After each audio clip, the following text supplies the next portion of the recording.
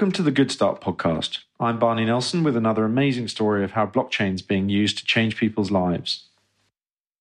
Mango farmers in Haiti get 2% of what their products are sold for on the wholesale market. How can we fix that and make sure that there's a more equal redistribution of income using blockchain to build trust and automation in the farming supply chain? Also, how can we get farmers better access to financial services and reduce waste, all using the same answer? It's a pleasure to have Geneviève from AgriLedger here today to explain how. So Geneviève, thank you very much for joining us today and welcome to the Good Start podcast. Good morning and thank you very much for having me. AgriLedger was alleged to have grown out of a 48-hour hackathon. Can we maybe just talk first about the worlds that AgriLedger is there to serve? The hackathon was very interesting in that the question had been, how would you use technology that we have today to be able to really impact the life of millions? And what the whole world is impacted by is access to food. So we thought that going into the agricultural space, which we all realize is very complex in terms of the supply chain, and overlaying that with the new technology at the time, it was 2016. So blockchain was really just starting to become a bit more than blockchain. It was now becoming distributed ledger technology.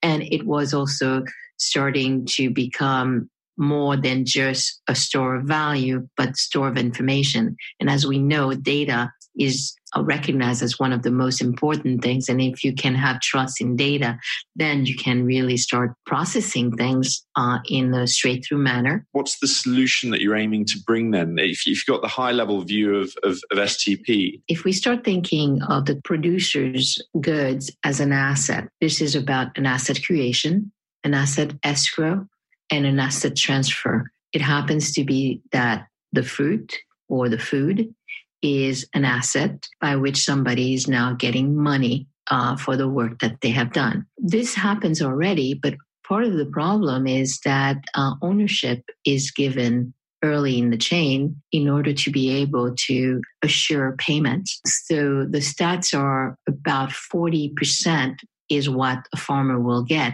And that sometimes is even lower. That 40% is the value that he gets in, but that doesn't take into account the cost that he has to put in for new supplies or any work that has to be done to get to that commodity to be created. So essentially there's a 60% haircut on the farmer needing to gain access to liquidity ultimately. Exactly. And that 60% haircut is when we're looking at the wholesale price. We're not looking at the retail price. I'll use as an example the Haiti, which is even worse than 60%. At this time, the farmers are getting about 5 cents a kilo, and the price on the wholesale market is probably about $3, which means about 98% of it is lost throughout the chain. The reason is, if I'm not sure I'm going to get paid, that I'm giving you my stuff and I have no way of tracking it, and I don't know if you're going to come back, and I'm waiting for you to come back with my money, I'd rather take money today.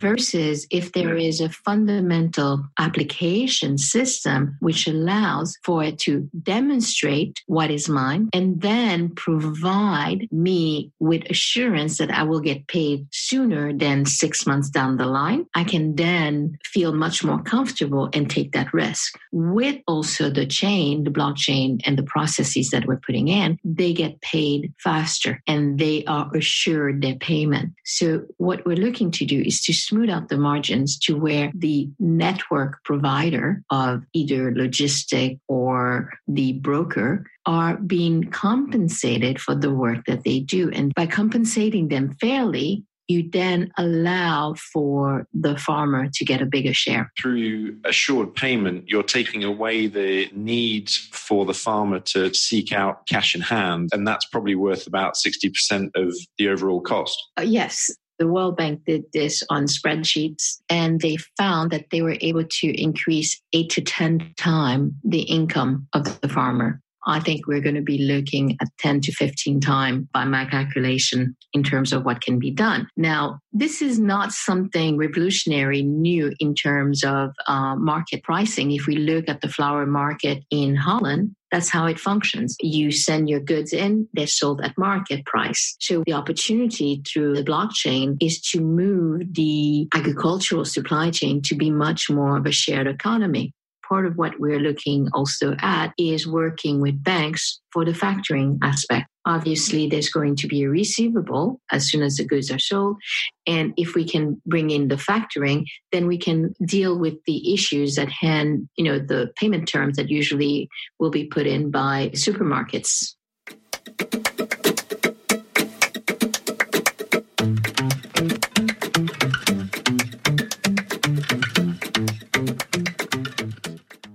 So to walk through the big picture, you've got participants of the agricultural supply chain, first of all, are known, so they have an identity.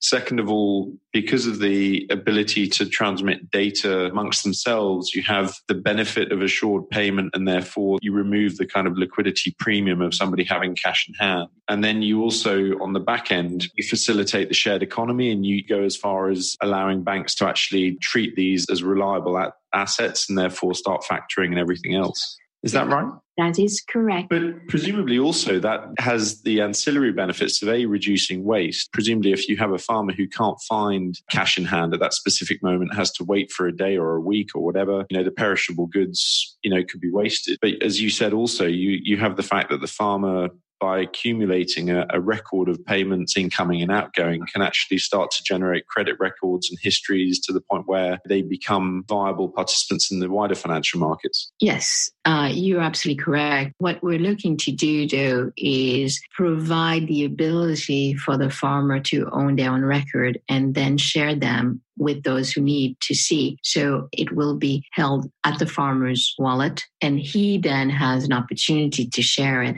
Can we maybe walk through what that would look like on a daily basis then? The way we visualize is that the farmer would have the app, but it would be where he's been registered to the app. This is the piece of land or the tree that is being worked on by that farmer. So what we do is we're providing information to say what is the expected yield. Once it's ready for harvest, there is going to be a call out to have the provider of the services come in and actually do the picking, and the weighing and everything else will be done at that point so that the farmer is aware of how much has been taken from his property or from his tree and agrees to that. What the cold chain provider will need to provide, and this is the Haiti process, will need to be certain temperatures need to be met, certain processes have to be done. So the cleaning, the sizing, all those things have to be done in order to assure that it actually makes it to the market in the right way. And this will really depend based on the commodity. So what you do with mango and avocado will be different from what you do in rice, wheat, or cocoa. So we are looking at where you become agnostic to what actually the commodity is. It's more what is the process that that commodity needs to follow in order to be able to be tracked. And that information then, as you said, becomes not only valuable to the distributor or to the logistics provider, but also to the banks who are financing the whole supply chain in the first place, and so on and so forth. And also the customer. So you and I as a customer, when we go in, we can understand if it's ethical, that there is fair distribution of revenue. If I'm paying X, that I know that, the farmer has been well compensated. And two, it also gives you information such as what has been the different costs throughout the value chain. So you start understanding it. Imagine you can now see throughout that this item that I'm buying, this percentage of it was given to the person who worked on picking it. So it's almost a new form of fair trade. Yep. Because it is really defining how the transparency of all the participants without having to reveal all the information about the participants. Yeah, it's kind of clear trade rather than fair trade. Exactly. Oh, yeah. I like that. The role of blockchain or DLT is fairly clear, but can we maybe talk about why DLT is such a key part of this platform? Blockchain is an enabler of what you're calling the clear trade. All participants can be assured that it was right at the time of it being put in, and you can always rectify it. Versus if you don't have a sense of trust, you don't believe everything and you're checking everything. We should say it's not just blockchain. We are going to be using IoT. As we're tracking the crops, there is a sensor which is tracking the location and also the temperature. That information is then getting recorded onto the blockchain. Those are things that are not possible with centralized databases. It's fine to have STP, but you can have it today without trust. In the AgriLedger context, you can have the STP and trust because of the immutability of the blockchain. Correct.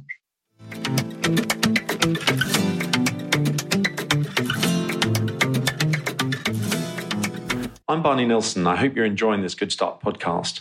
So far, we've heard about the big picture and the reasons why blockchain was a necessary part of the solution. We're going to go on now to hear about the practicalities of using blockchain and using the solution in the real world. Before we do, though, one of the reasons why I'm doing this podcast is to make sure that you have a chance to get involved. So please do reach out. If you'd like to get in touch or involved in any way, look us up on thevalueexchange.co/goodstart or friend us on Facebook or LinkedIn.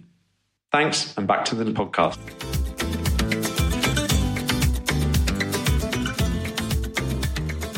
One of the points that strikes me in the example of the Haiti mangoes supply chain, even that example has many, many actors in the chain, as you mentioned, where you've got the landowner, the farmer, the pickers, the logistics providers, all the way through wholesale down to the retail level. How do you go about including each of the actors in that and bringing them into the story, if you like? One of the examples that was given to me is years ago in Kenya for the flower market. The flower pickers would sell their goods to a local middle person who would then get them to Holland. A few years back, that changed to where the logistic provider became just a logistic provider, which is well compensated for doing that work. And he gets it quickly to market, and market price is received. And as such, the farmers are getting a fair share and a bigger share. I think that once you start having that trickle-down economy, you can then start bringing in other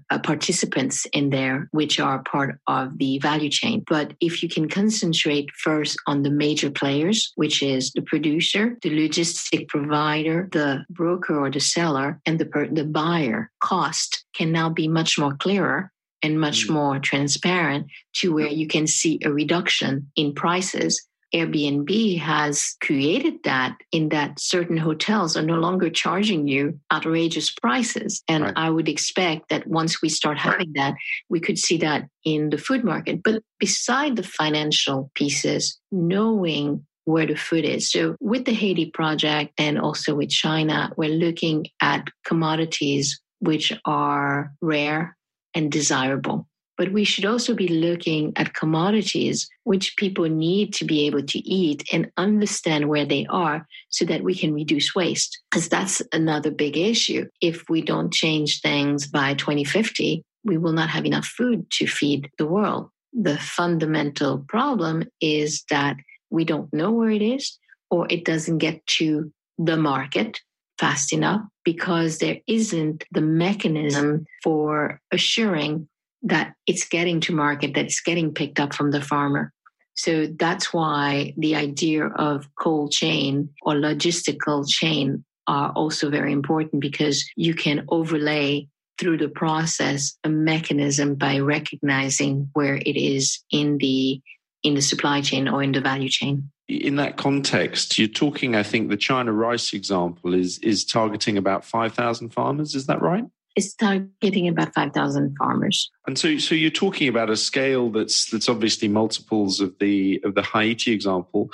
What obstacles do you see to scaling it out? I think that scaling it out means that we have to recognize what we are, which is really software as a service. You have to create trust relationship with other entities to be able to have them deliver and then you allows you to concentrate on doing your business. What I think is important is to demonstrate first capability. Then from there, you're able to expand and scale. So that's why we're very interested in a global reach rather than just looking at one continent, because it will help form the knowledge that is necessary to allow for the flexibility. And so in the China example, where do you actually start? I mean, do you actually start by approaching the farmers or the logistics providers? Step one, we've actually started in a B2B model in that it is a producer. He has contracted with the farmers for their production, and he works with them to go and pick it up when it's ready, and then packages it and sells it to market. One of the key things when you talk about this rice is people say to you, this rice is grown in a very specific region and very limited. So if I'm telling you this is A, and you know that there's a whole bunch of other A pretending, you're not going to pay me full value for A. But now imagine that I can demonstrate to you with assurance that this is what it says it is, and you're able to track back the whole journey. You're then going to be willing to go at multiple, which are much higher than what the normal rice is at. And you start rooting out those who are fake. I understand you right. Authenticity carries a premium that the producer is able to include into the cost of their goods on selling it. A few weeks back, I was in New York at NYU waiting to go into a meeting, and they had something on the board which I found very fascinating. It was they were measuring what authenticity does on a mindset, and they had measured that music and other goods. If I have a doubt that something is what it says it is, because I know there are fakes in the market, I am going to be wary of even what is original. If you have doubt, you start flipping that doubt, and then the value that you provide to that authentic item is changed because you don't know, is it for real or if it's not for real. If I can prove to you that it's authentic, then you are not going to devalue it in the same way. No, that's fascinating. As you said, behaviorally, it changes the entire marketplace. If the turnover is 100 today with a very limited degree of confidence and authenticity, what we're saying is it could be 130 or 150 tomorrow because of the fact that people will pay the real providers properly and the other ones will just gradually disappear. Yep.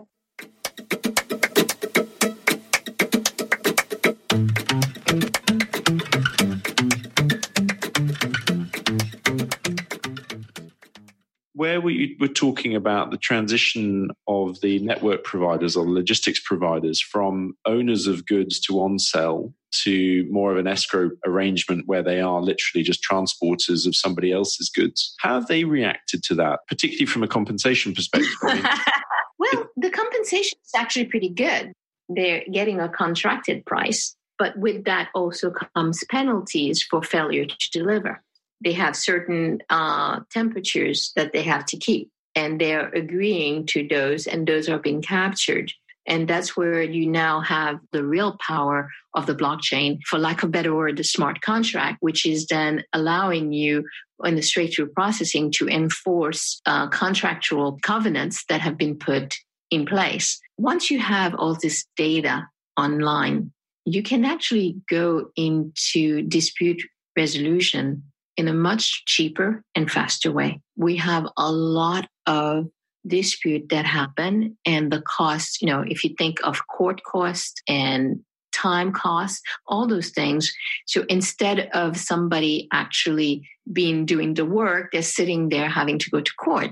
Now, if you can start using the internet and you can start using this data that you know is the truth, not only are you going to reduce frivolous litigation, but warranted litigation can be handled judiciously with low cost. So STP, even in litigation, basically. Just to double check then. So old world, we're talking about a producer looking to a logistics provider as somebody who they just buy from. And the logistics provider is it's all behind the scenes, but ultimately they pick up stuff. They wear the cost of some of it in food case going bad, but ultimately they sell on what they can. In a new world, you're talking about a producer who receives goods, having contracted a logistics provider to make sure that definite conditions are met in terms of temperature and other things, so that basically there's less waste, more transparency, and as you said, complete evidence in case there actually is a problem and they need to actually go into arbitration. Yes. And then you have the broker on the other side who's working for the producer to sell the goods of the producer and get the best price. And so if you take either example or you say the China rice example, where do you think this can get to in, say, 5 years? I think that this is something that is developing. It's to me, it's also, however, about actualization and implementation. So that's what we're working very hard on. But I believe you're seeing many of those aspects. If we look at what Walmart has requested, anyone who sells to produce to Walmart will have to have this evidence into a blockchain. I think what blockchain gives us is what the internet didn't give us, which was the trust factor. We can get a lot of information from the internet, but we don't know what is real. But it isn't the only piece of the equation. I think that IoT and machine learning AI are part of it. And so one last question. What's the role of standards ultimately in this whole equation? Because if you have one provider of STP matching up against another provider of STP in the same supply chain, how do we avoid that becoming a limitation to scale? Working with the organizations like Government of Haiti, supported by the World Bank, will allow us to help work with them in creating standards. We have deliverables in terms of making sure that we are at the standards. There is the ISO going on around blockchain, but I'm not sure that it's defining it yet at the level that is necessary. Right now, obviously, we're still living in the wild, wild west. But I think that in order for this to be successful, we will have to all conform. Yeah, it's a fascinating journey, I think, in terms of picturing, step 1, step 2, and how this plays out. Thank you very much for talking through it as clearly as you have. It's been my pleasure. And thank you very much for giving me the forum to do so.